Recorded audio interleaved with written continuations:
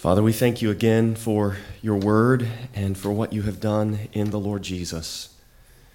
And we echo that prayer that you would give us such grace, not just in this hour, but throughout our lives, so that with the meek and lowly we might dwell on high with you. And Lord, I pray that the grace would be such that with us there would be the elect from all nations,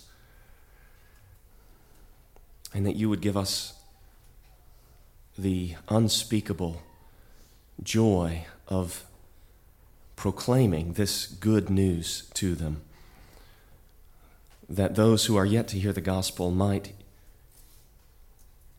know the glory of the Lord Jesus and the reconciliation that he achieved. We pray that you would use Travis and Zane and Garrett and Lee, particularly to that end, Lord, but others also who are here, whose hearts you are stirring. Lord, we pray that you would open the way for them to go. But all of us, Father, make us faithful to have salty lips that proclaim the gospel, beautiful feet who bring the good news, and that sinners might be reconciled. And we ask it in Jesus' name. Amen. I am so thankful for Garrett and Lee Milner. You know, sometimes you have the feeling of being around people who are just better than you are. Praise God for that. And it's a wonderful thing to be around people who know Proverbs 27:2 and who obey it. And so these are people who understand that they need to let another praise them and not their own lips. And with Garrett, that's what you're dealing with. So if you want information on Garrett, you don't go to him, you go to Lee, and she'll give you the goods. And she reminded me that when Garrett graduated, he was voted the outstanding student by the faculty of the Southern Baptist Theological Seminary, and he was voted the outstanding seminarian by the student body. And that doesn't happen very often, and it's one of those occasions where, as a member of that faculty that cast one of those votes, that's a vote you never regret. So I just praise God for Garrett and Lee, and I praise the Lord for the way that he has taken hold of their hearts and the way that he has gripped them. Lee related to me that the first time they ever really hung out together, they discussed the way that each had spent the previous summer overseas doing Great Commission work. And she related how as they planned to get married, they got married planning to join the International Service Corps of the International Mission Board. So they got married planning to go to the mission field together. This is a devoted couple. And I'm thankful that the Lord first detoured them here through Louisville so that they could study at Southern, so that we could have them with us here for a time. Praise God for Chris Smith. Chris was working in the admissions office, and he told Lee, who got a job there early on their arrival here, about Kenwood and about the things that Matt Pierce and others were doing with the international outreach. And Garrett and Lee came here and joined in that work, and they were strong in that ministry until little Gideon came into the picture. And I want to relate a little bit of that story because it's relevant to their connection here at Kenwood. So their son Gideon was due to be born at the end of December of 2013. And Lee started having difficulties and was hospitalized in September of 2013, so several months early. And then Gideon was born at 30 weeks on October the 19th of 2013. And it just worked out that Jill and I were in the hospital for Isaiah's birth. He was born the previous day, October 18th, and Garrett called me, and we came over, and we learned that Gideon had gone at least 5 minutes with no breathing and no heartbeat. And Lee related to me that the nursing staff, they were doing various things in the preparation of this child's birth to prepare for a child that was not going to make it. None of the nursing staff expected this little boy to live. But praise God, they resuscitated him, And when he lived, everybody there at the hospital regarded him as a miracle baby. And that kid is perfectly fine today. I mean, you'll see him probably at potluck running around acting like any other 2.5-year-old child. And praise God for the body here at Kenwood Baptist Church. The time throughout the period in which Lee was hospitalized from September until Gideon's birth, and then after his birth and the difficulties that they went through there, this body loved them and cared for them, particularly the ladies, provided for them. And so I want to just publicly thank God for this congregation and for the way that they loved this family. And because of all of that, we have this enormous privilege to be their sending church. Even though they're from Texas, even though their families are down in Katy and the Fort Worth area, they want to be located and sent out from us here at Kenwood. And that is just a tremendous privilege of ours and a stewardship that we have that we want to maintain and stay connected with them across the years. So it is an enormous honor for me and for us today to ordain Garrett to this great work. What we're ordaining you to, Garrett, has been well described by Charles Spurgeon when he described the role of the pastor. He said that a pastor's job is this: to face the enemies of the truth, to defend the bulwarks of the faith, to rule well in the house of God, to comfort all that mourn, to edify the saints, to guide the perplexed, to bear with the froward. I won't mention any names. To win and nurse, so that should have gotten a laugh, because there are some froward people, but we're not going to point them out. To win and nurse souls, all these and 1,000 other works beside are not for a feeble mind or a ready to halt, but are reserved for great heart, whom the Lord has made strong for himself. Seek then strength from the strong one, wisdom from the wise one, in fact, all from the God of all. This is a different day. It was pointed out to me last week that we've been in the Psalms for a whole year, but we're departing from the Psalms today, and we're going to look at 1 Peter chapter 5, verses 1 through 11. I would invite you to turn there with me. This is a sacred day that is made holy by the Word of God and this high calling to which Garrett Milner is being set apart this day. This is a day that has eternal roots in the purposes of God.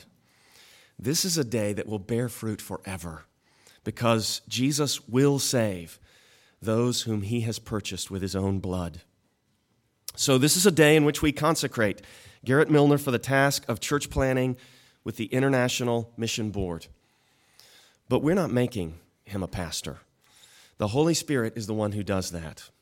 That passage that we read in Acts 18, Paul says to those guys, he refers to the church in which the Holy Spirit has made you overseers. So we are recognizing today that the Holy Spirit has prepared and equipped Garrett Milner to be an overseer. And today we're committing him to the Lord and committing ourselves to pray for him and the work before him. So I want to thank you, Garrett, for this unique privilege that I have. And I want to praise God for the encouragement that all of this represents. God's name is at stake here at Kenwood Baptist Church and in the International Mission Board. And God's glory on the field is the particular responsibility of those who go to those lands.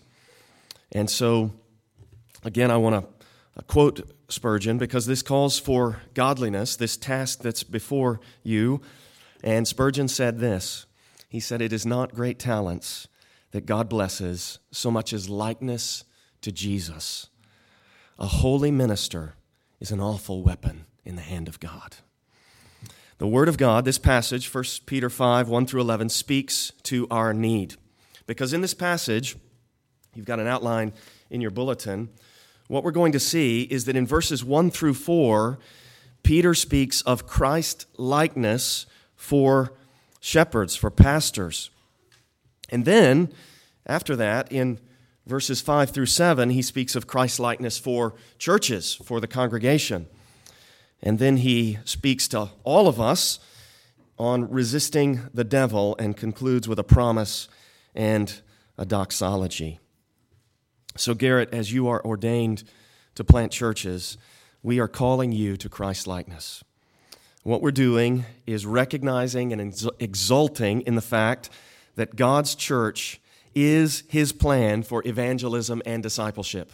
And today we are collectively affirming that the task of international missions is the task of cross-cultural church planting. And so, Kenwood, we are sending out a gift from the one who ascended and descended, a pastor-teacher. And this body also today is being called to Christ-likeness, both in the way that we relate to Garrett and in the way that we relate to all of our pastors. So let's look together at Christ-likeness for pastors first in verses 1 through 4 of 1 Peter chapter 5. Every time I read this, I am just stunned that Peter would write this way. This is the guy who was probably, John was the beloved disciple, but Peter was the guy that made the confession. Peter was the guy that Jesus said the words to, "You are Peter, and on this rock I will build my church." So Peter was the leader of the apostolic band. He's the guy that stood up to speak on the day of Pentecost. And look at how he talks here in verse 1. "So I exhort the elders among you as a fellow elder." All the things he could have said.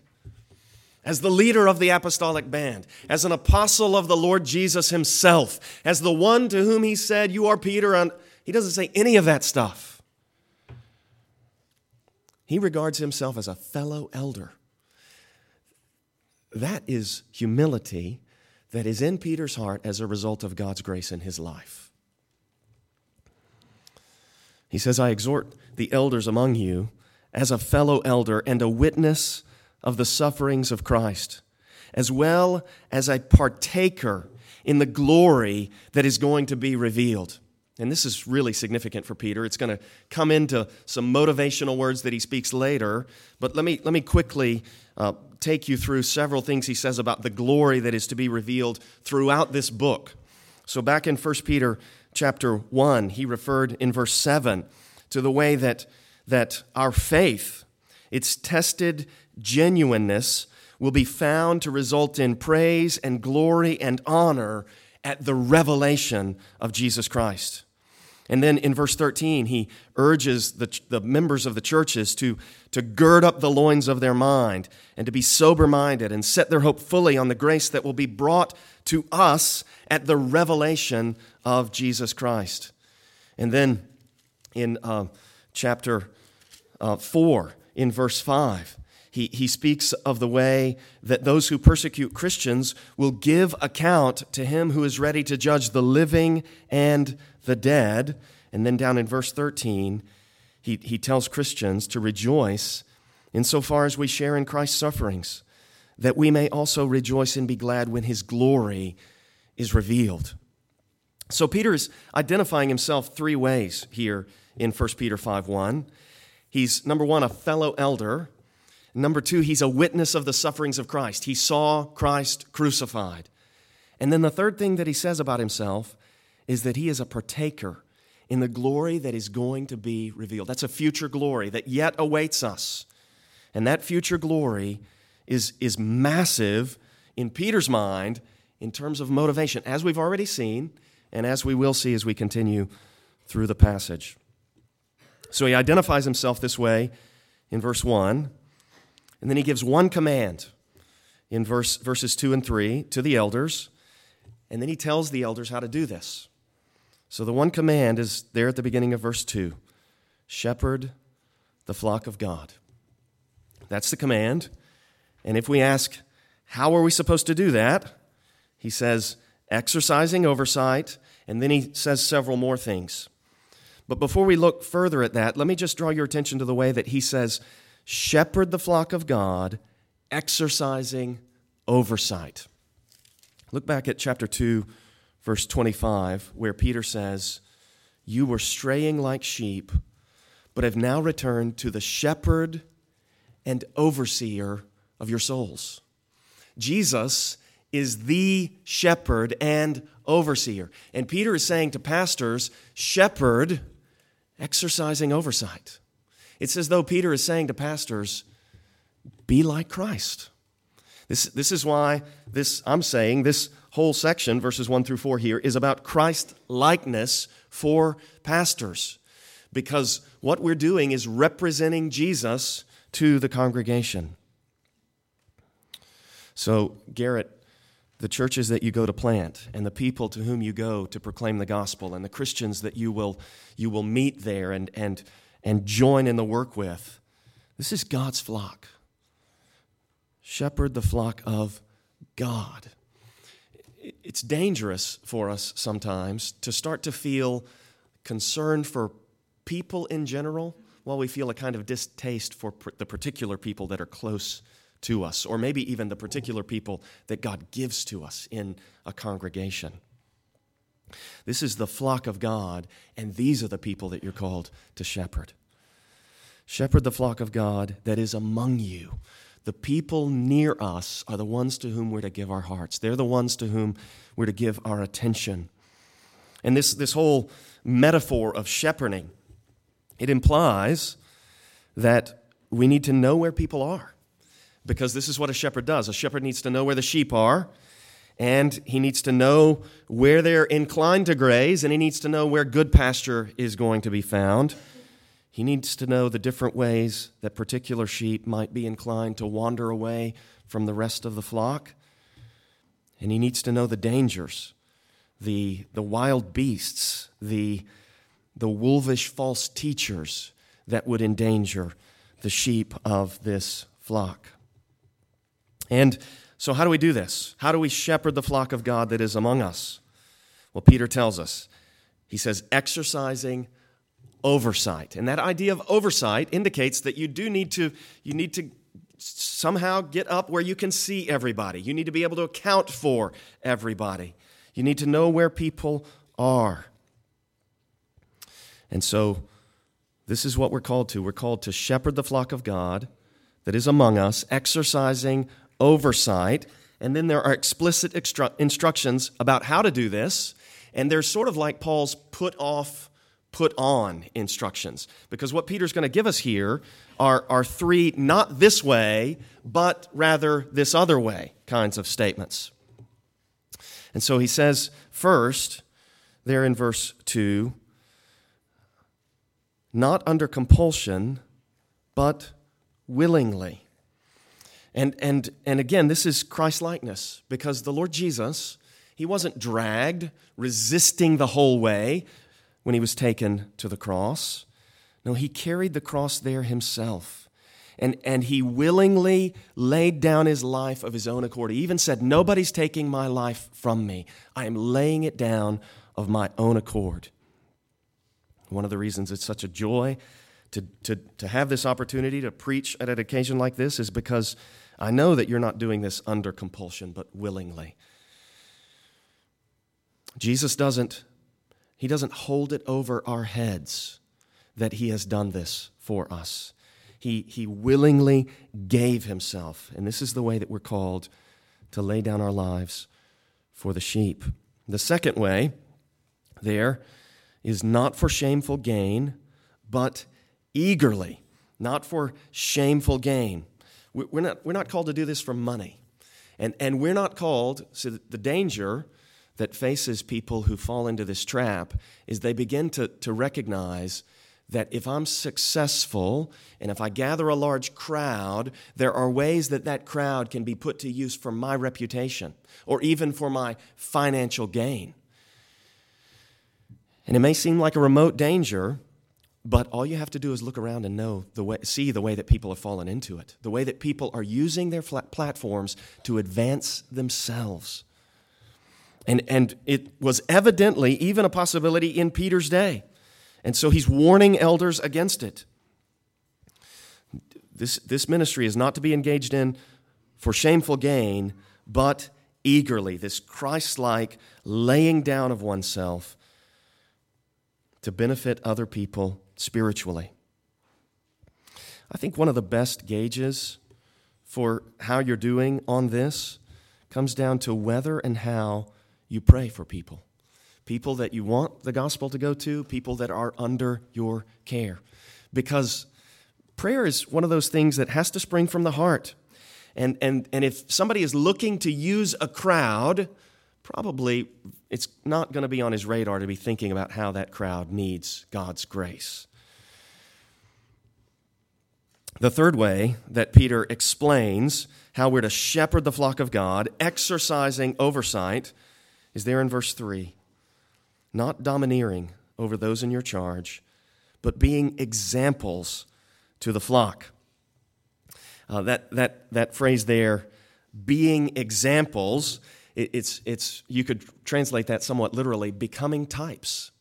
And I think that what Peter has in mind is the sequence of actions, the pattern of events seen in the one who fulfilled this pattern of ministry, the Lord Jesus himself. Jesus is the epitome. He is the type, the one who set the example that we're to follow in his footsteps. And so pastors are being called to Christ-likeness, not domineering. Jesus said in Mark 10, you know that those who are considered rulers of the Gentiles lord it over them, and their great ones exercise authority over them. But it shall not be so among you. But whoever would be great among you must be your servant, and whoever would be first among you must be slave of all. For even the Son of Man came not to be served, but to serve, and to give his life as a ransom for many. It's Christ-like to pursue the greatness of service. Our family has the privilege of having Daniel and Stacy Knapp as house guests this weekend, and it has struck me how much they have served us. They have swept the kitchen. No, we didn't ask them to do this. They just served us. They've done the dishes. They've swept the kitchen. It's amazing. It's sort of shaming me. I should be serving more, I feel like, and but it's encouraging, and it's a great reminder of Christ likeness, and it's a wonderful thing to see God's grace in people's hearts. Even the Son of Man came not to be served, but to serve and to give his life as a ransom for many. We lead by serving, and this is reinforced in that phrase, being examples or becoming types or patterns. Garrett, your responsibility is to live out the pattern of Christ's ministry, giving your life for those whom he has purchased with his own blood. This is a demanding set of instructions. This is a high calling. It's really what we're all called to as Christians. But pastors in particular are to live up to this. I think one of the most difficult aspects of this, and this is something that Dan and I were discussing yesterday, is to know, for whom am I to lay down my life right now? And right now, am I to lay down my life for my wife and children? Or right now, is it the time to lay down my life for the needs of this congregation or perhaps this member of the congregation? These are difficult choices that we're often faced with. It's a demanding set of instructions. In this set of instructions, this call to Christ-likeness, it's going to take some serious motivation for us to do this. Motivation that Peter provides there in verse 4. Peter says, and when the chief shepherd appears, so here's that revelation of his glory at the end of all things. When the chief shepherd appears, you will receive the unfading crown of glory. He uses the same term there when he says unfading that he used back in chapter 1, when he said that chapter 1, verses 3 and 4, blessed be God who has caused us to be born again to an inheritance in verse 4 that is imperishable, undefiled, and unfading. There's an unfading crown of glory that will be awarded by the Lord Jesus to those who are going to respond, I am an unworthy servant who has only done what he was commanded and barely that. But I would invite you to consider that final award ceremony and think on it.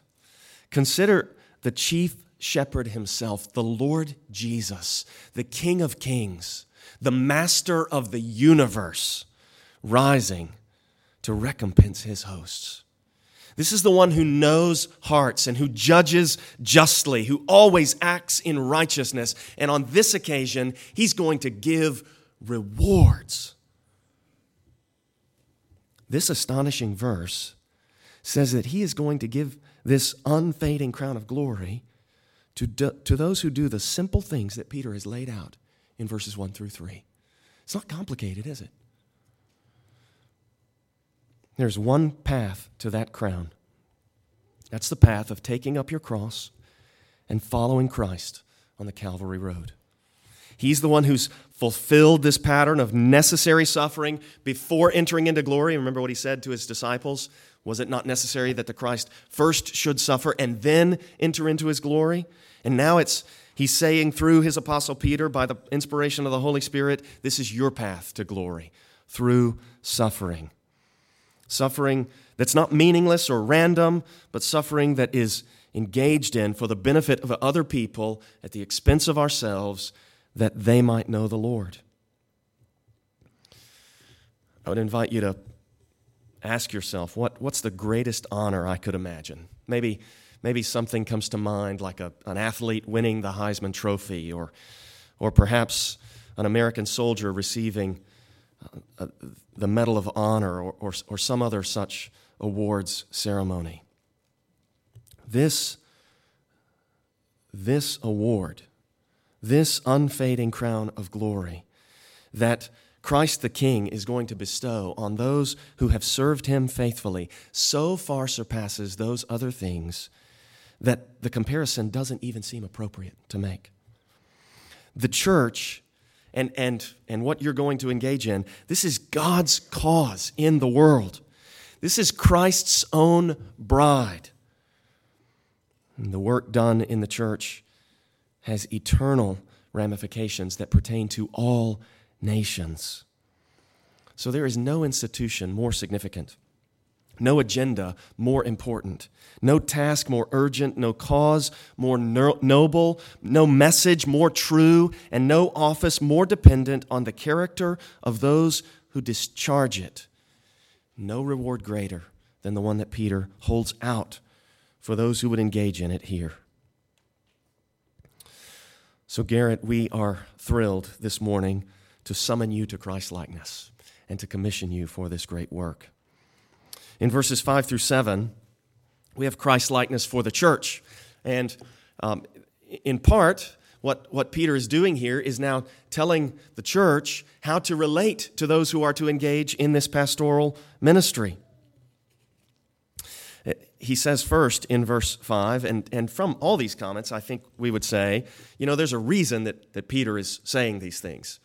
It's like I happen to be, there's a faculty lounge on the Southern Seminary campus, and there's a Keurig coffee maker in there, and there's a sign next to those little coffee pods that says, "Do not take coffee pods out of the faculty lounge." And I happened to be in there one day with Randy Stinson, who's the provost of the school, and I sort of pointed to that sign, and he said, "All rules and regulations exist because someone was doing it." And so, Peter knows churches. Peter knows churches, and Peter knows people. And he says here in verse 5, "Likewise, you who are younger, be subject to the elders." I think Peter's been around young men. Peter's been around young men who haven't endured the outrageous slings of fortune, people who haven't suffered long in the school of hard knocks, people who think more of themselves than they ought. Young people tend to think, I'm invincible, I've got the right answer, I know the way that things should go. And so Peter says to the young men first, "Likewise, you who are younger, be subject to the elders." And it's not just elders, is it? All of us are inclined to pride.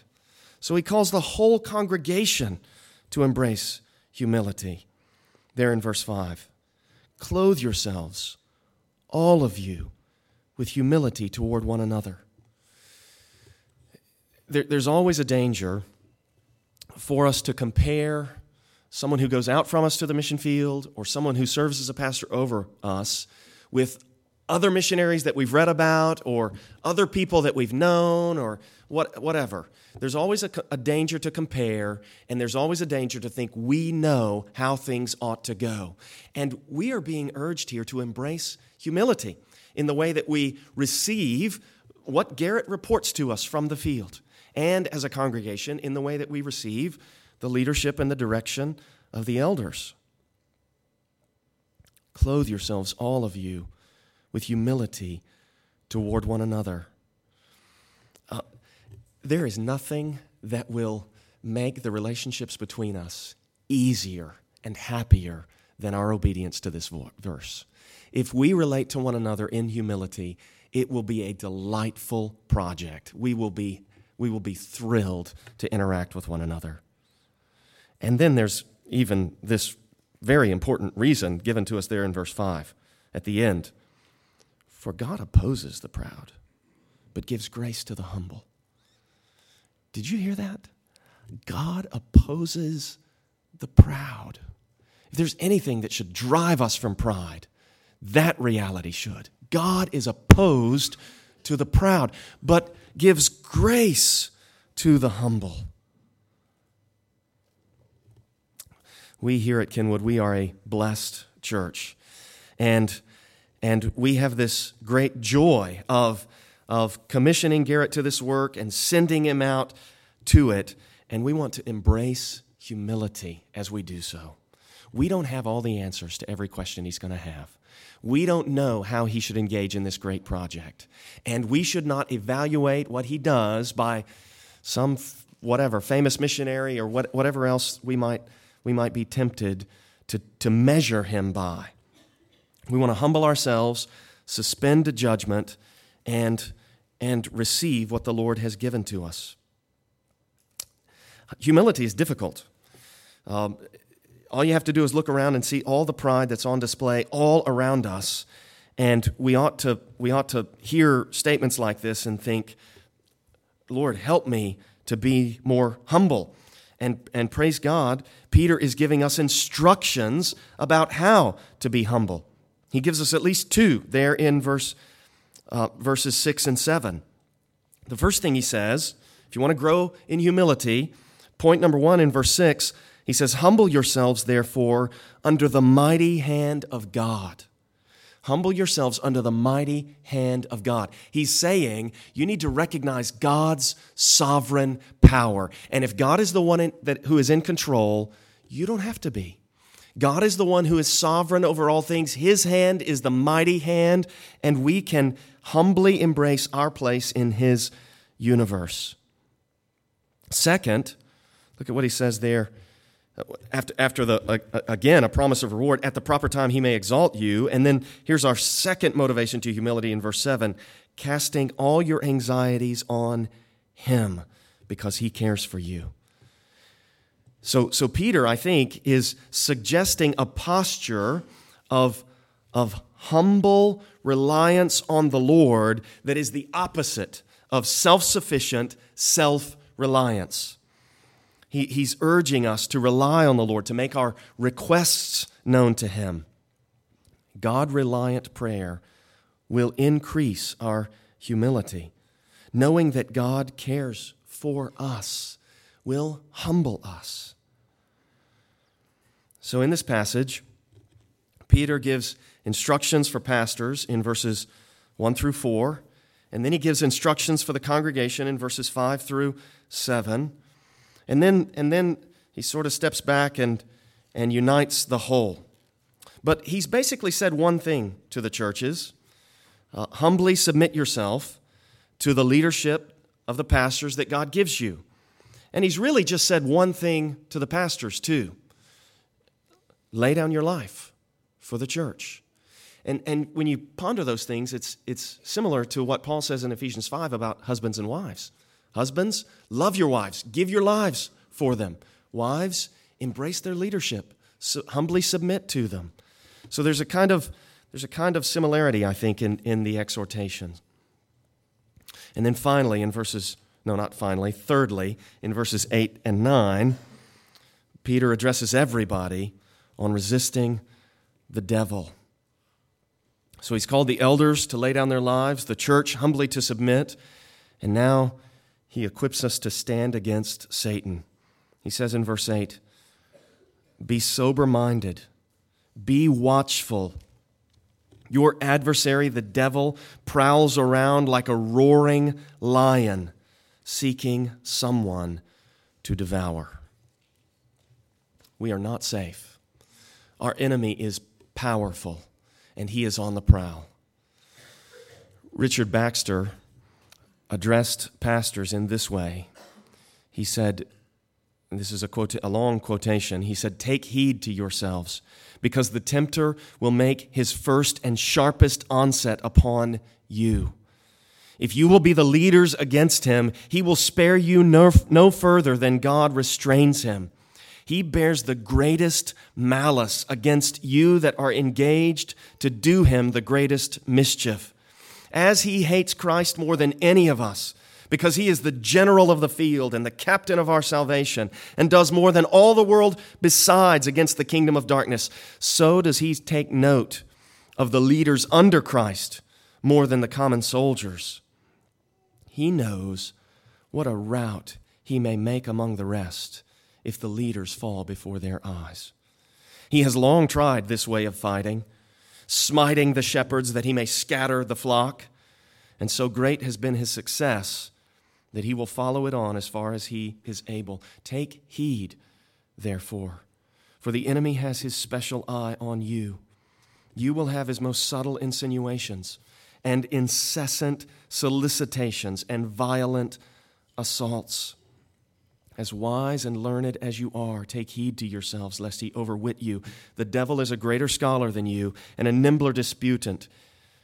He will play the juggler with you undiscerned and cheat you of your faith or innocence, and you will not know that you have lost it. And when he ruins you, he will make you the instrument of your own ruin. What a conquest he will think he has if he can make a minister lazy and unfaithful and then glory over the Lord Jesus himself and say, "This is your champion." We must heed the Apostle Peter. We must be sober-minded, be watchful, because our adversary, the devil, prowls around like a roaring lion seeking someone to desire. Peter is continuing to give instructions on this in verse 9. He says, "Resist him, firm in your faith, knowing that the same kinds of suffering are being experienced by your brotherhood throughout the world." So there's our recipe for resisting Satan. First, firmly believe that God would have you lay down your life for your people willingly rather than serve them out of compulsion. Let's back up in verse 2. Second, believe that eagerly serving the flock that God gives you will be more rewarding than any money you could use them to acquire. It will be more rewarding to receive that crown of glory. Third, trusting that as you typify Jesus to them, rather than lording it over them, your influence will grow, and they will esteem you more highly than they would if you demanded to be treated like royalty. And then lastly, we have to believe. We have to believe that the unfading crown of glory is worth laying down our lives. But really, we all know it's not about the crowns, is it? In any soldier that's awarded the Medal of Honor, what he's going to say is, "I didn't do this to win some award." He's going to say, "I did this for the love of my country. I did this for the love of the soldiers that fight with me." And that's what animates us, isn't it? It's the love of the Lord and the love for God's people that drives us onward. So this is what Peter means for us as a congregation and for you, Garrett, as he calls you to pastor and to resist the devil, firm in the faith. We are not alone. These sufferings are being completed by our brotherhood throughout the world. We see there at the end of verse 9. As lonely as we may feel at times, No temptation has seized us except what is common to man. So let's resist the devil. Let's take up Christ likeness. Let's pursue and embrace and clothe ourselves with humility and fight the good fight of the faith. And there will be an end to the pain, as we have in the promise and the doxology in verses 10 and 11. Peter writes that the outcome of our suffering will be like the outcome of the suffering of Jesus himself. He says there in verse 10, "And after you have suffered a little while, the God of all grace, who has called you to his eternal glory in Christ, will himself restore, confirm, strengthen, and establish you. To him be the dominion forever and ever. Amen." Charles Spurgeon described his ministry using imagery borrowed from John Bunyan's Pilgrim's Progress. And Garrett, this is what we are commissioning and ordaining you to do. Spurgeon said, "I am occupied in my small way as Mr. Greatheart was employed in Bunyan's day. I do not compare myself with that champion, but I am in the same line of business. I am engaged in personally conducted tours to heaven, and I have with me at the present time dear old Father Honest.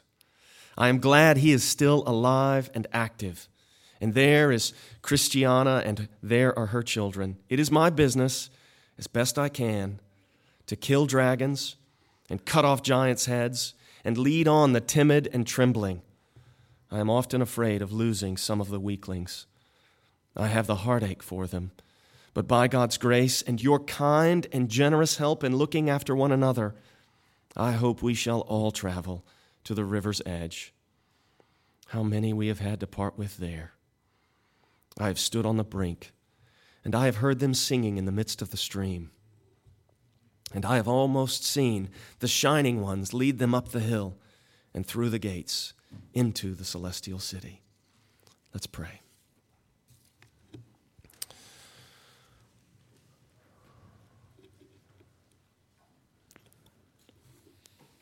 Who is adequate for these things, Father? Certainly none of us. And so we praise you and thank you that your Spirit makes us adequate as ministers of the new covenant. And Lord, we thank you that you will do this for Garrett Milner and for Lee as they continue in your service.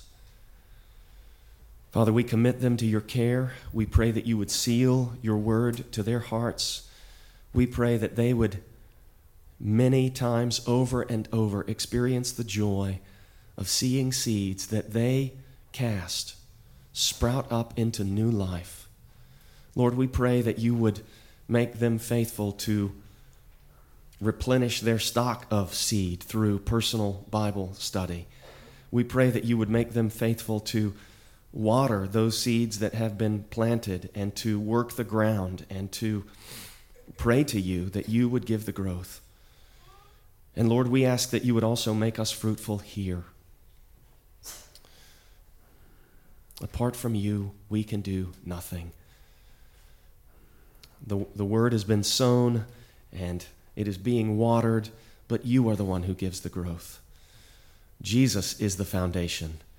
And we pray, Lord, that you'd make us faithful as we build on it, this temple of the Holy Spirit.